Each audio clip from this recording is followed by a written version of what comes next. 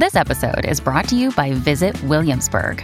In Williamsburg, Virginia, there's never too much of a good thing. Whether you're a foodie, a golfer, a history buff, a shopaholic, an outdoor enthusiast, or a thrill seeker, you'll find what you came for here and more.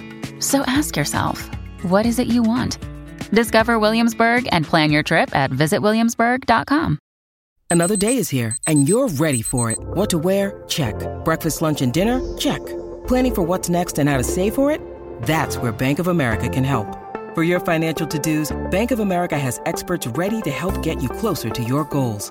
Get started at one of our local financial centers or 24/7 in our mobile banking app. Find a location near you at bankofamerica.com/talktous. What would you like the power to do? Mobile banking requires downloading the app and is only available for select devices. Message and data rates may apply. Bank of America N.A., member FDIC. When you need mealtime inspiration, it's worth shopping Kroger, where you'll find over 30,000 mouth-watering choices that excite your inner foodie. And no matter what tasty choice you make, you'll enjoy our everyday low prices, plus extra ways to save, like digital coupons worth over $600 each week. You can also save up to $1 off per gallon at the pump with fuel points. More savings and more inspiring flavors make shopping Kroger worth it every time. Kroger, fresh for everyone. Fuel restrictions apply. Welcome to the New Books Network. Hello, welcome back to another episode of New Books in Japanese Studies, a podcast channel of the New Books Network. I am Jinyi Lee from the University of Arizona. Today, our guest is Dr. Allison Alexie. Her new book, Intimate Disconnections, Divorce and the Romance of Independence in Contemporary Japan, was published last year by the University of Chicago Press. Dr. Alexie is a cultural anthropologist teaching and researching about modern Japan at the University of Michigan. So this book looks into divorce in 21st century Japan, when drastic social changes challenged traditional views of marriage and made divorce a more easily accessible choice for many couples, especially for women who look for intimate relationships while having to face the trouble and risks brought by divorce. So welcome, Allison. Thank you so much for joining us today. Thank you so much. Thank you for organizing this, and thank you for all the work you're doing. It really benefits the field. I know all your listeners already know that, but I just want to take the opportunity to say a real genuine thanks. Thanks to you and your team. I really appreciate it. I'm happy to be with you.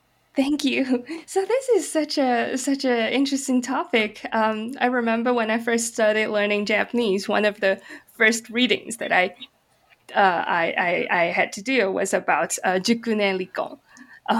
So what made you interested in this topic? Yeah, so I'm not sure if our listeners know what Jukunen Rikon means, but so I'll just take a second and explain that. It makes me want to ask you, what year was that? Do you remember what year it was that you were given a reading about Jukunen Rikon? It was 2010. 2010. Okay. So Jukunen Rikon describes, I usually translate it as later life divorce. So these are divorces that are between people who are, later than retirement age, basically. And there was a legal change that went into effect in 2007, I believe, making it a little bit more possible for divorced women in this category to get some of their ex-husband's pension. And it became a kind of controversial issue in Japan, even though the actual numbers of later life divorce are not that high. So as a category, something that people talk about, or maybe even something that people worry about, or as a media, item in the newspaper and magazines, Jukunen Rikon, later life divorce, is certainly a relatively popular thing. So I guess I'm not completely surprised that you learned about that, or you were asked to read about that in Japanese language class, especially after the law change. So my research, this book is really about divorce generally. So in contemporary Japan, and contemporary Japan really means sort of the 1990s and later. I did the research starting in 2005 and since then. But the book is about divorce generally, how people decide what's a good relationship or a good marriage or a bad marriage, and how you leave the marriages that you decide are bad or you deem unhealthy or bad for you. So later life divorce, Jukunen Rikon, plays a role in the book because it was a really popular imaginary. It was a really popular fantasy while I was doing the research or when I was starting the research. So all of a sudden in 2004 and 2005, lots of people started either fantasizing about getting divorced, like leaving someone they'd been married to for years or decades even, or alternatively, people, especially men, started being really worried about getting divorced, like getting left. So that's where the book starts with this kind of, the first chapter of the introduction is called Anxiety and Freedom, because some people were feeling really anxious that they might suddenly get left. And other people were really excited about the potential for freedom, right? The fantasy of the freedom that divorce might bring. So I start with this kind of media image or almost a caricature of what divorce might be doing to people as a way of getting at and getting into what divorce actually was and is for so-called, everyday people, as opposed to just the media image. That's fascinating. And I understand this is an open access book. Is that correct?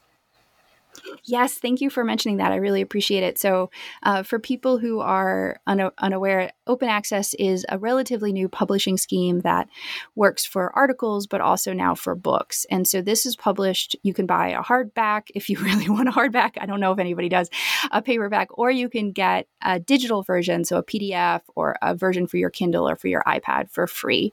If you look on the University of Chicago Press site, there's a link there that will give you lots of different options. It's totally legal. And it's funded through the TOME program, TOME, that is supported financially by the University of Michigan's Provost Office and also by the University of Chicago Press. So I really want to say thank you to everyone for making this possible. It's been really exciting to see how people engage the book because it's a sort of free and floating around the internet. And I think that it'll be interesting to see how that continues. I also want to say that I'm happy there'll be 2 other versions of the book. There's a Japanese language translation that will be coming out from Misuzu Publishers, and there'll be a Chinese language version of the book as well, hopefully coming out within the next year. So I'm really excited to see how people respond to that. One of my goals as a researcher and a scholar is to make my research as accessible as possible. And I mean that in all senses of the word. I try to write in a way that's more accessible, I hope, than most academic writing or than some academic writing. And I also am trying really hard to make it as available to people as possible. So unfortunately, the 2 translations will not be open access, but the English language version is. Yeah, that's still really amazing, and I wish that could happen to more of the academic books out there. So,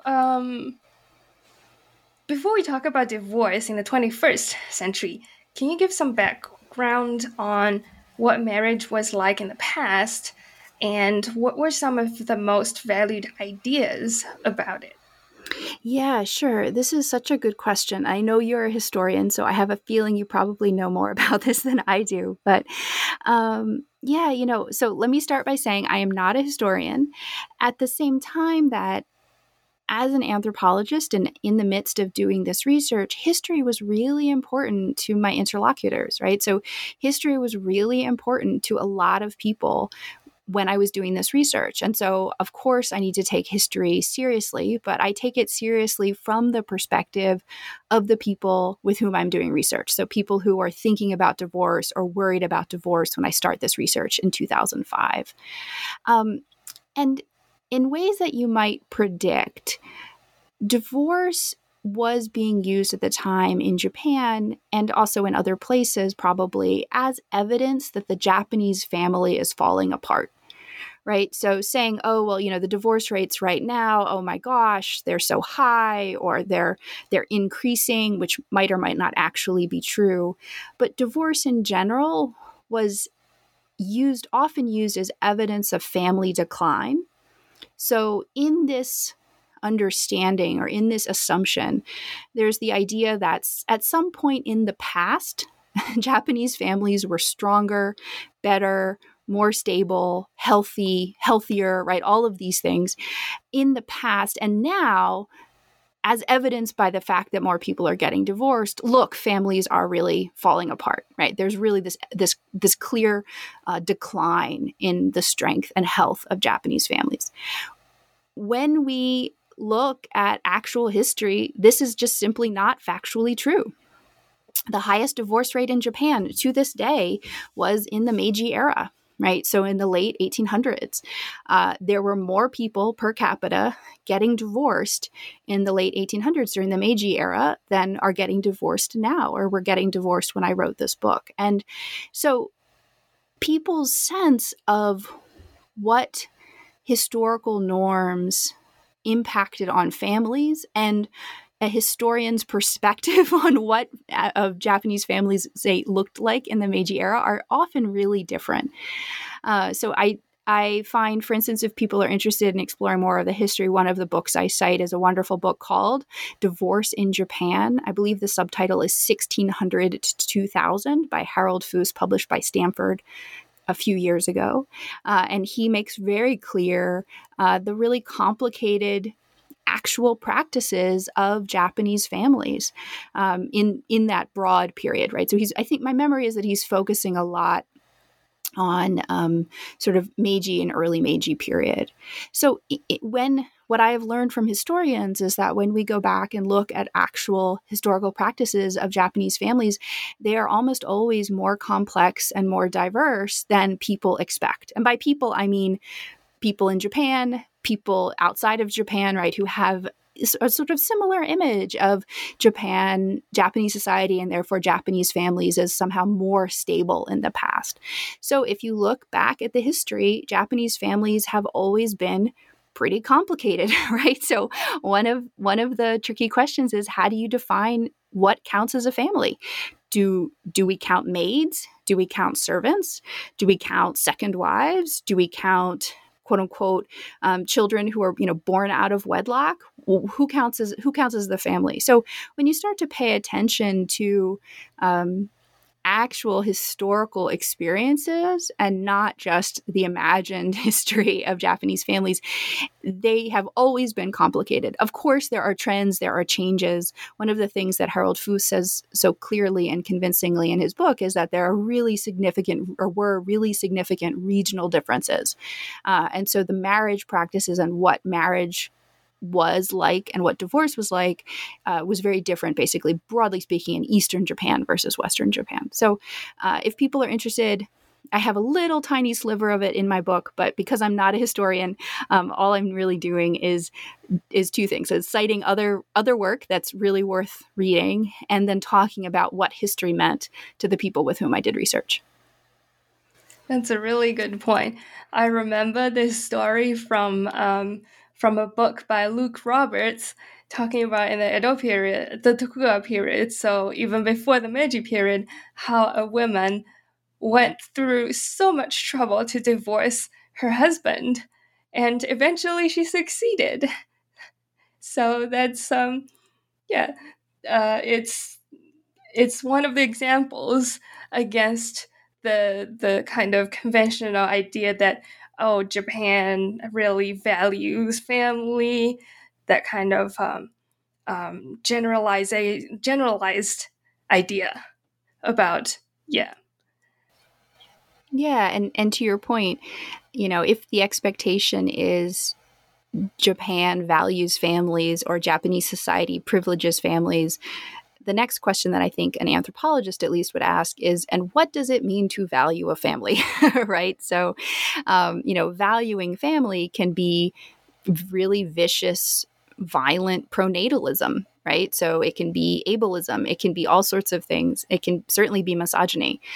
So it figuring out exactly what it means for a family or the idea of family to be privileged is certainly worth going into. And when it comes to divorce, obviously it involves two people. In the introduction part of your book, you open with the fear in husbands that their wives might divorce them one day, and the wives, on the other hand, will enjoy the fun from just thinking about divorcing their husbands. This gap between the reactions from the two parties seem quite big. So what do you think, why do you think they have so different attitudes towards divorce? Yeah, thank you for that question. So, one of the things that I found in my research was that there has been a shift, a really deeply gendered shift in stereotypes and expectations about who requests a divorce or who desires a divorce. So, as recently as the 1990s, certainly the early 1990s, I think it was pretty common for the general expectation is that men would request divorces, husbands would request divorces, and their wives would refuse them.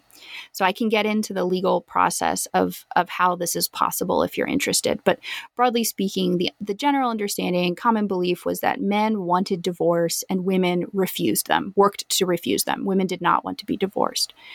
And when I started doing my research in 2005, one of the things that almost everybody told me right away was that that was no longer the case. That in something like a decade or so, there was a pretty significant flip. And at that point, then women were the ones who were requesting divorce or were much more likely to request divorces. And husbands were the ones who were surprised by that request, anxious about a possible request, right? Anxious about getting left, or worked to refuse a divorce, right? So refused basically to sign the paper. And of course, there's always variation, right? So even though that was a common stereotype when I was doing my research or a common understanding, there were still lots of people. I knew men who initiated divorce, right? And I knew women who did not.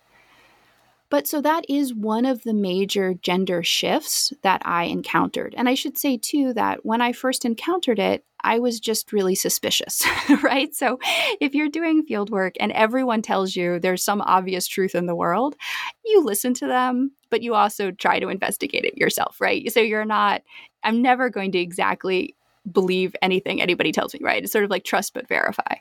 And I spent a lot of time trying to verify this, and I think they're right. I really do. There are a lot more women, at least, who were pretty explicitly seeking divorce or fantasizing about divorce. So to go back to your question about divorce being between two people and sort of two sides of the story, yes, of course, you're absolutely right.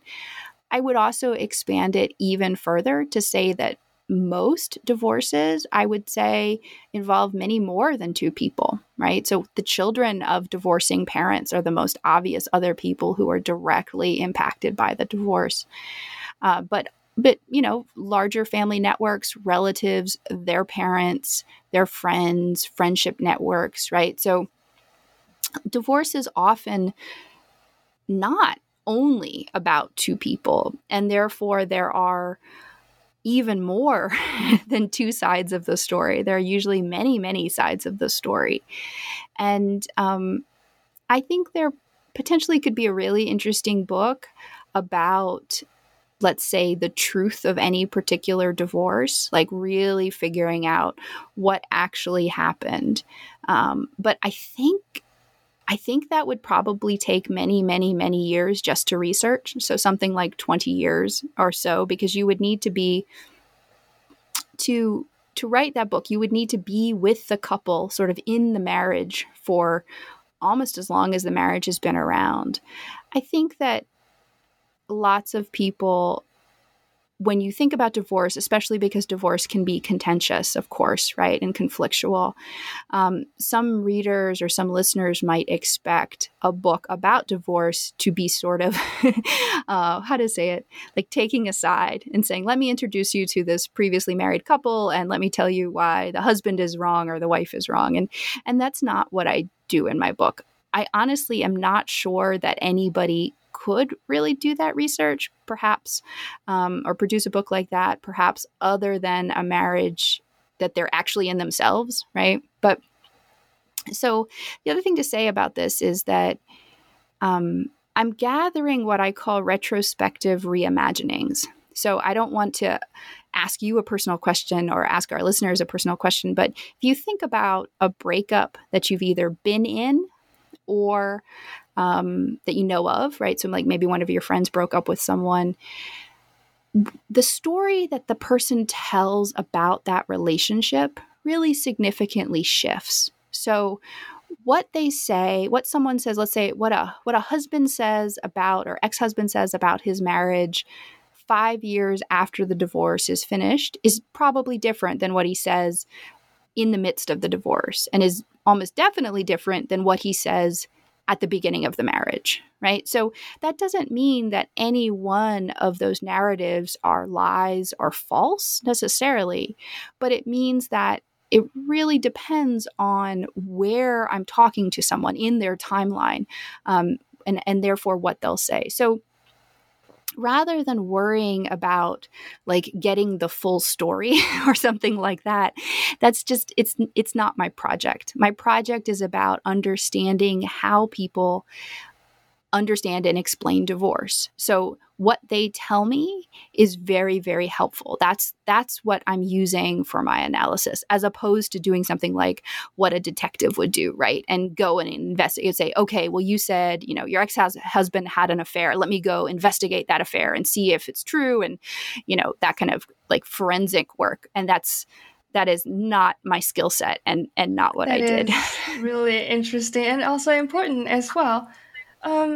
So I know that in Japanese, the word for divorced, I guess if you're divorced once, they call it batsuichi, which I guess can roughly translate to strike one.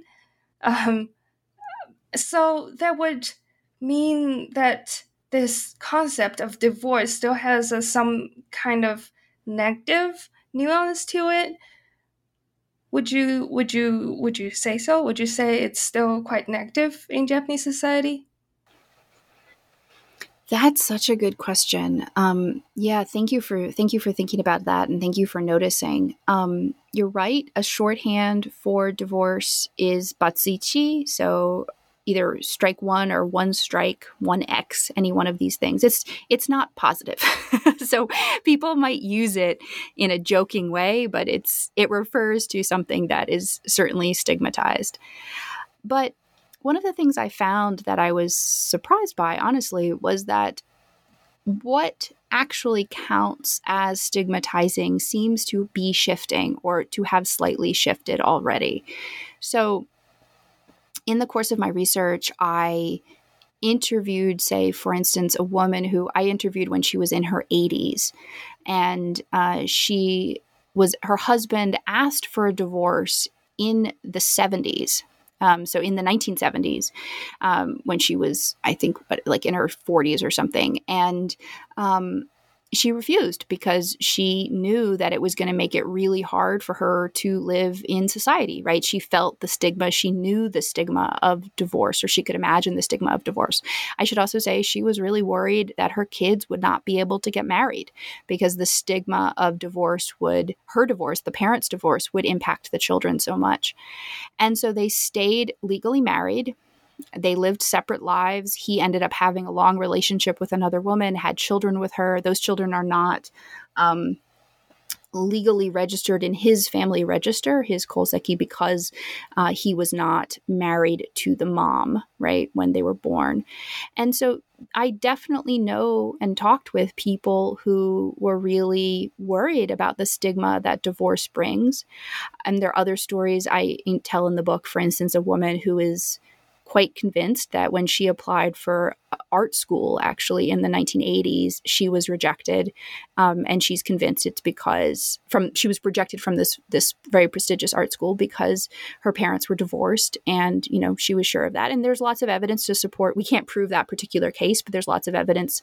Sort of famously, Kinokuniya, the bookstore, refused to hire divorced people through the 1990s, I want to say. So the stigma was real and is arguably still real to some degree. But one of the things I found and I write about in the book is that rather than this social stigma, what seems to be impacting people more, and especially women after divorce, is just poverty. So many women after they get divorced end up with much less money. And partially that's because they no longer have access to their husband's salaries, right?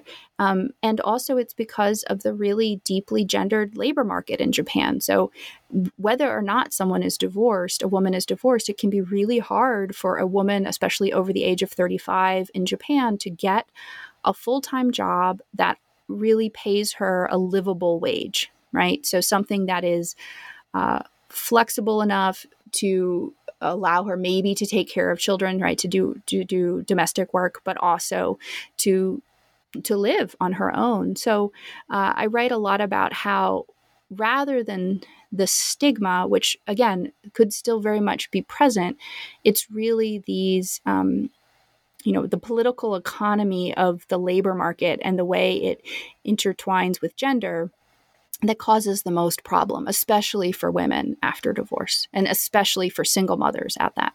That's, I guess that's one of the things that we will never know,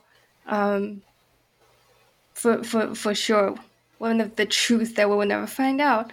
And would you say that this fear for the stigma from society is one of the reasons that these women wait for so many years to file for divorce? Is that one of the contributing factors towards this late life divorce phenomenon? Yeah, later life divorce, probably yes. So later life divorce means, as we said earlier, women who usually their husbands are past retirement age, so over the age of, say, 65. Probably, yes, one of the things they're worried about is social stigma, of course. And, let's see how to say this. It is possible that people are worried about, say, social stigma and not particularly worried about the loss of income. And both of those are really valid. So, yes, certainly, if you're asking why specifically are older women thinking about later life divorce sort of all of a sudden, is that the question? Yes. So why did later life divorce become such a popular thing? Why did these women wait for so many years? Why, when they go after their freedom or happiness earlier in their lives?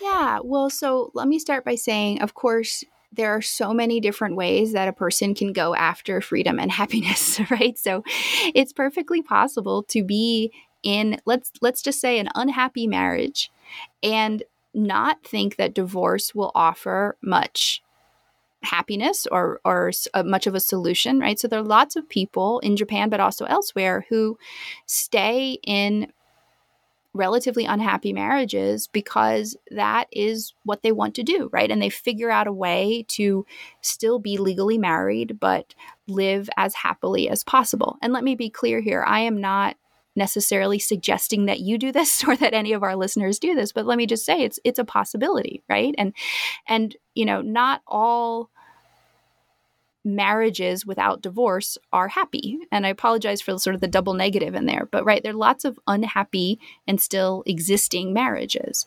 And the same is true for divorce, right? So sometimes divorce can be a really wonderful thing. Divorce can solve a lot of problems.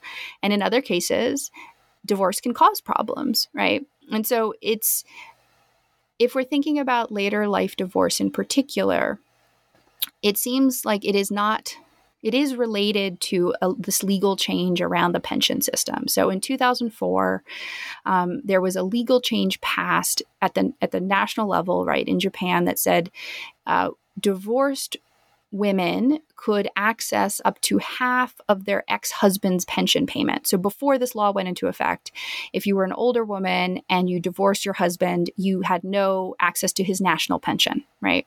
And after this law, it was passed in 2004 and it went into effect in 2007. So there was this sort of 3-year period where people were telling me that they were waiting to get divorced. So I think that the legal change really sparked or was a bit of an excuse to spark these fantasies about later life divorce. And I want to be really clear. I've written an article about this if anybody wants to to read more about it. But I don't think that in practice there was actually that much money really involved. It wasn't like suddenly the government was giving women enough money to live on, and this was the only thing that had been holding them back. But symbolically, it was really important that all of a sudden there was some possibility or some chance of getting a little bit of money from an ex-husband's pension. So it depends, of course, on what the pension was, but probably we're talking about the equivalent of like hundreds of dollars a month, not thousands, So there's a lot going on, but there's certainly a space to fantasize as well. As a graduate student, I can certainly understand their excitement to a degree. But when looking into the reasons for divorce, you also mentioned that many women who filed for divorce cite the lack of intimacy as one of the biggest reasons. So what does an intimate relationship mean in the context of early 21st century Japan? Yeah, so that's exactly the question. What does it mean? And what are people looking for? That's sort of the motivating question of my research project. And the answer is partially it depends on the person, right? And partially that there are broad trends or common patterns that I noticed. And one of the common patterns that I noticed was that people were, as they were trying to decide, what makes a good marriage or what makes a bad marriage, should I leave the marriage I'm in? They were really sort of choosing between three different and possibly contradictory models for intimacy. So let me take a step back and say, when people are thinking about intimacy, it's not just a yes or no question, right? Like, do I want to be intimate with this person? And I don't even mean this as a euphemism for sex right now. I just mean like, do I want an intimate relationship with this person? The other thing that people are trying to figure out and need to figure out is what does that relationship look like, right? So this is what I call styles of intimacy. So there's all sorts of different ways of demonstrating, performing, experiencing, feeling intimacy. So, for example, I could imagine that most of our listeners, regardless of the culture they're from or the culture they live in now, probably the way your grandparents express intimacy is probably pretty different than the way you would want to express intimacy, right? And everybody's loving here. Like, it's all a good situation. But I can't imagine, for instance, my grandparents on either side of my family saying I love you out loud, right? They're not particularly, there's white American grandparents in the Northeast. They're not particularly affectionate that way to each other, right? Probably maybe to the grandkids, but not to each other.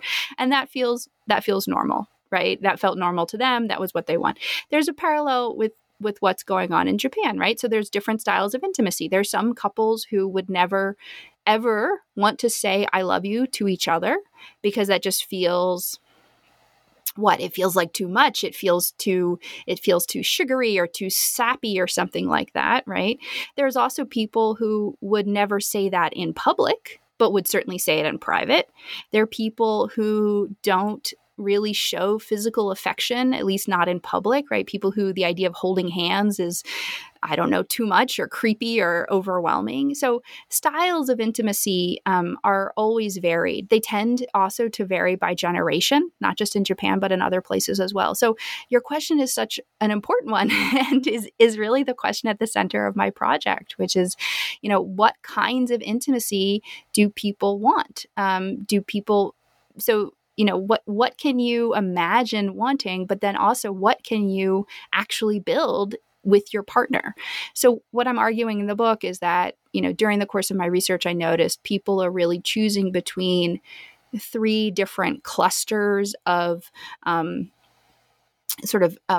for intimacy. So the first one is what is commonly called companionate marriage or companionate romance. So this is something that's probably recognizable to many of the listeners here. That companionate romance is the idea that your spouse should be your best friend. So you should really marry someone that you like, or you should be dating someone that you actually like, right? It's not just because they're good for your family or something like that. So companionate romance is certainly recognizable in Japan, right? So not everybody believes that, but lots of people do.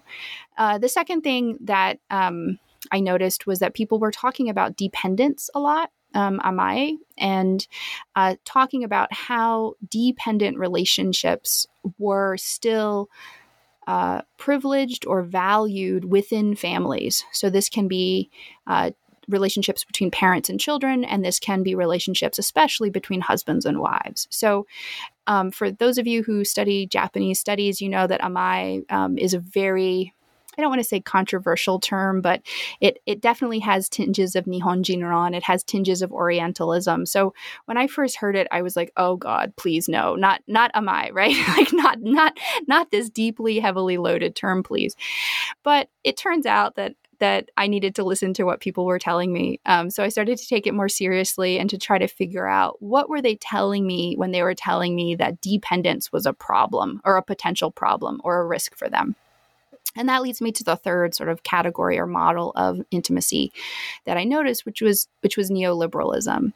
And so neoliberalism is a term that I think a lot of people hear and maybe feel weird about. Maybe you know exactly what it is, but I'll just say my definition is that neoliberalism can happen at the level of government policy, which is often making public utilities or public companies private, so privatization generally, and it can happen at the level of the individual, right? So in that case, neoliberalism or neoliberal rhetoric plays out as the idea that a truly mature and good person is also responsible for themselves, so sort of independent and responsible. And in Japanese, this is jiko sekinin, so literally self-responsibility.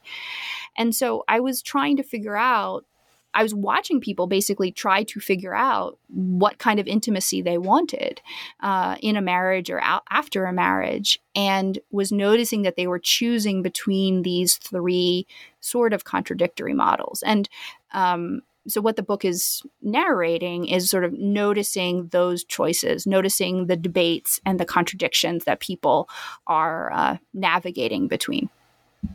That's really interesting, because before reading your book, I always thought the term jikosekini, on your own responsibility. I always thought it was a term to, I guess, a term in some sense nihilistic, because that would be trying to cut the tie between the two people, and to say that it's my own responsibility. But you're saying that, well, this encouragement of individualism and the increasing dependence on family relationships are also a part of this neoliberalism.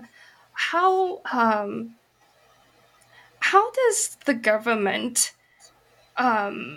function in these changes? What are some of the government's policies that helped shape these new changes in marriage life? Yeah, that's such a great question. Thank you. Well, so I talked earlier about the legal change to the pension law system. And you can, if anyone's interested, they could read more about it in this article that I wrote a long time ago now. But so that's one example. And broadly speaking, I think that what was going on there, the reason that this option became available was because Japan's society population is aging very rapidly, and the pension system broadly will need to be reformulated to be able to sustain itself, right? They're going to run out of money because there are too many older people and not enough younger people who are in the labor force, actively working in the labor force. So that's one example.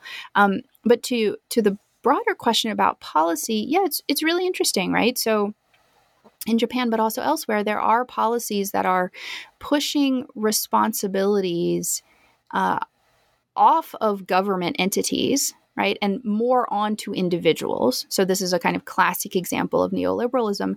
But when you think about it, and anthropologists have done research about this in all sorts of different cultural contexts, when you think about it, what it actually means to have, the government provide fewer services and more responsibility being pushed onto an individual usually means that families also have to step into that. right? So in practice, in lots of cases, policies that are neoliberal often mean that families have to step up and help each other and, share resources and share money and navigate a world that has more neoliberal policies. So that's one of the things that I noticed. And for people who are interested, I do write a bit about that in the book and cite other, especially anthropologists, other social scientists who are noticing that in practice, there are neoliberal policies come down pretty hard on family members, family responsibilities, and family relationships. And in many ways, that really actually means women, right? So that women have to become more responsible for other people in their families, to combat, to respond to help deal with neoliberal policies. And back to our earlier conversation about the gap in men and women's attitudes towards divorce. So the pursuit of self-dependence, as you mentioned in the book, is sometimes met with obstacles in reality. What are some of the common consequences that divorced people have to face, and do they differ? Do those consequences differ between men and women? Yeah, another really important question. So I had mentioned earlier that one of the common images of divorce is now, as opposed to, say, the 1990s. Divorce is something that in Japan is something that women want and men refuse or work to refuse. And I do find that that's basically the case. But divorce is not evidence that women are winning, if we want to use that really loaded word, because of all of the socioeconomic problems that women face after divorce in Japan. So single parents of any gender do face significant financial problems after divorce. But right now, many more women take on custody after divorce. And so therefore, they are much more likely to be burdened with the costs, the literal costs, and then all the social costs of having children, and being a single parent. So that's a real problem. And there's a real gender difference there. The other cause of that problem is, as I mentioned earlier, the gendered labor market. It's very hard. It's pretty hard for anyone in Japan to get a good, well-paying job after a certain age, right? There is age discrimination. And there's also gendered patterns in who is hired into what kind of position, right? So a woman, say a 45-year-old, 40-year-old mother, single mother, she could absolutely get a job, right? But whether that's a good enough job that pays her enough money to actually support herself and her children, that's a different story, right? So the Japanese labor market would fall apart without women working, right? But those jobs might not be or are less likely to pay enough to be full-time, so-called regular positions, right? Seishain positions that actually let them support their family, right? So I have a chapter early in the book called Japan's Political Economy, Intimate Political Economy, and I'm talking a lot about how the labor market is deeply gendered. It's incredibly heteronormative, and it expects that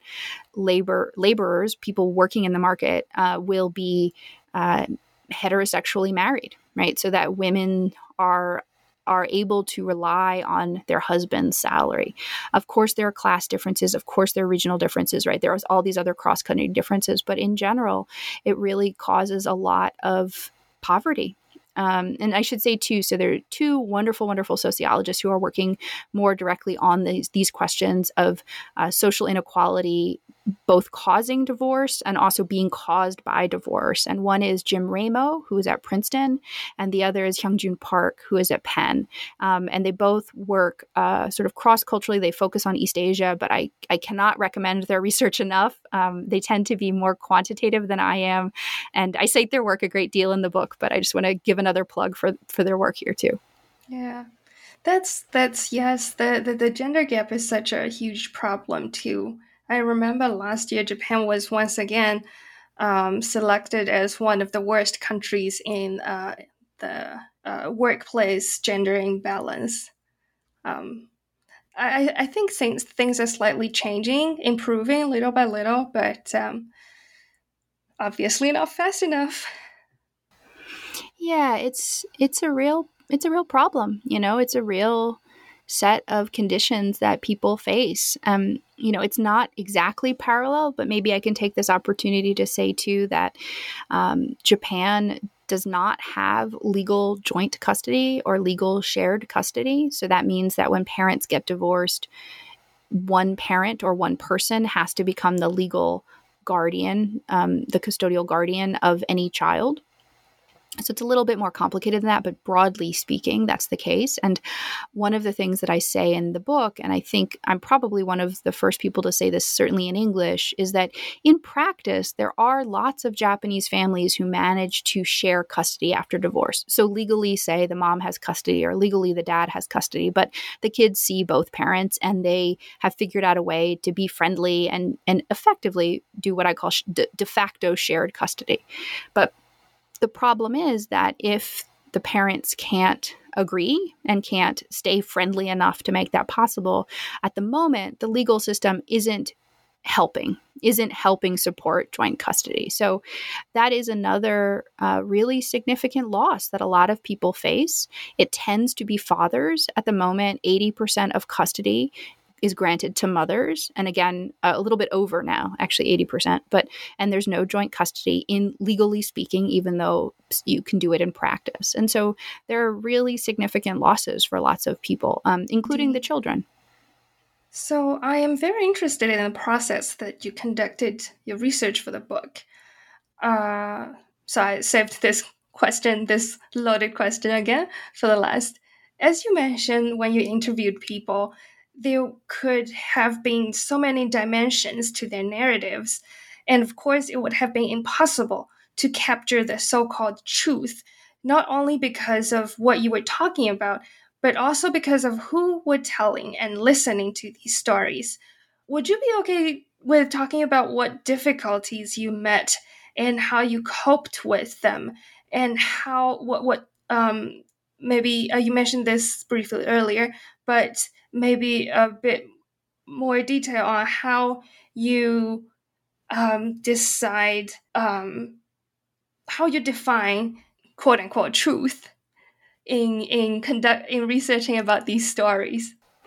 Yeah, sure. So maybe I'll start by describing just a little bit about what research methods I used. So I'm a cultural anthropologist, which means I do participant observation. So that means that I was spending a lot of time with people, broadly speaking. So these are people who are currently married, people who are unmarried, people whose parents got divorced, people who have already gotten divorced, people who are in the process of getting divorced, right? Sort of people across the board. Children, adult children of divorced parents as well.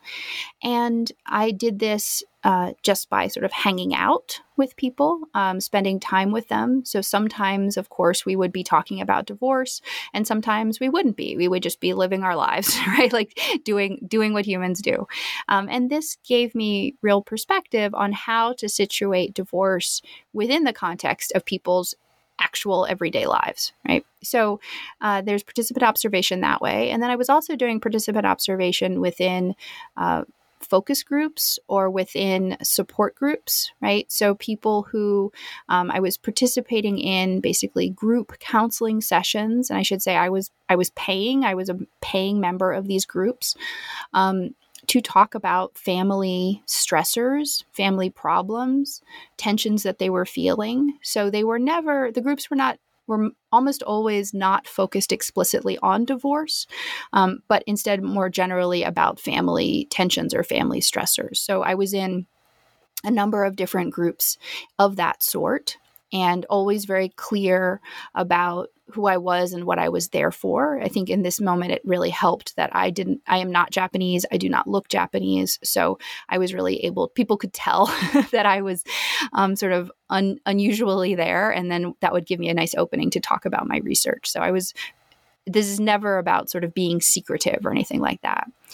And then on top of that, I was also doing long interviews with people. So the people that I interviewed are people that I knew from these other situations, right? So people whose parents got divorced, people who were divorcing themselves, had been divorced, were thinking about it, all of those same categories. But it's important to just say that I was never doing an interview with someone that I didn't know more broadly. And that kind of contextualization is basically what cultural anthropology is built on, right? So I'm not trying to say that people would lie in an interview.